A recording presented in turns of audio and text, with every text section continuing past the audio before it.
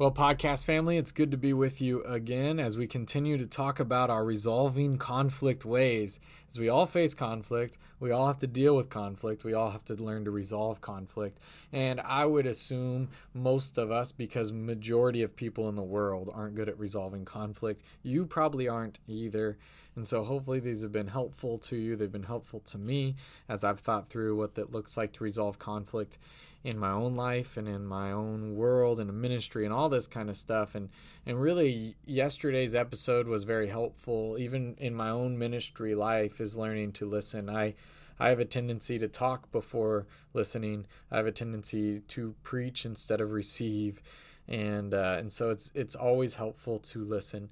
And to kind of take that a step further, so we're in the process of talking about what it looks like to actually resolve conflict in the middle of the conflict or in the middle of the resolution, like when you're actually facing the person and you're talking with them and you're resolving the conflict. The other episodes before this, and you can go back to them, besides yesterday's, had a lot to do with sort of posture ahead of time and things to think about before you even get into the conversation.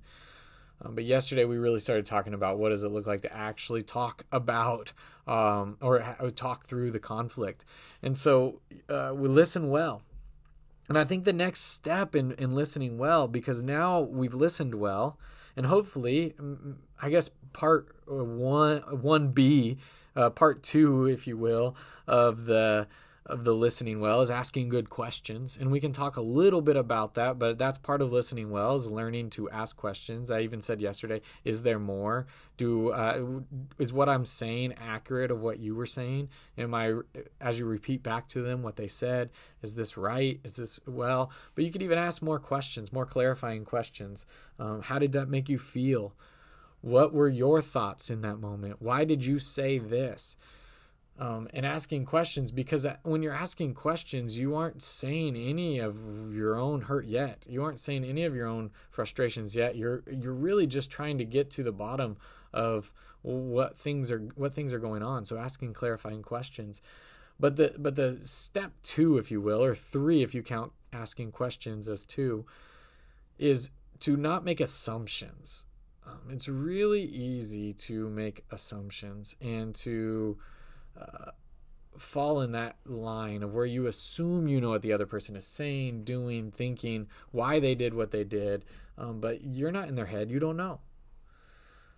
Pete Scazzero, who sort of launched this podcast series in many ways from his book Emotionally Healthy Spirituality, said this: every time I make an assumption about someone who has hurt or disappointed me without confirming it, I believe a lie about this person in my head. This assumption is a misrepresentation of reality because I have not checked it out with the other person. It is very possible I am believing something untrue. It is also likely I will pass that false assumption around to others.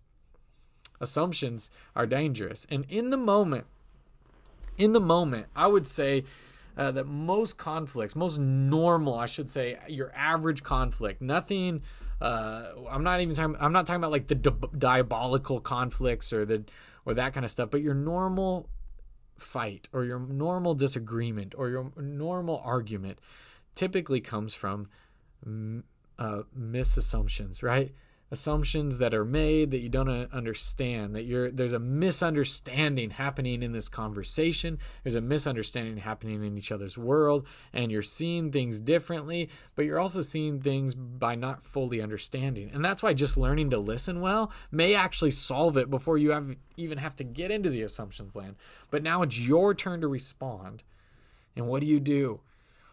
Well, you remove these assumptions and you begin because that could be a lie. I mean, it may be right, but it may not be. Until you've actually heard it, you don't know. You can't just assume it.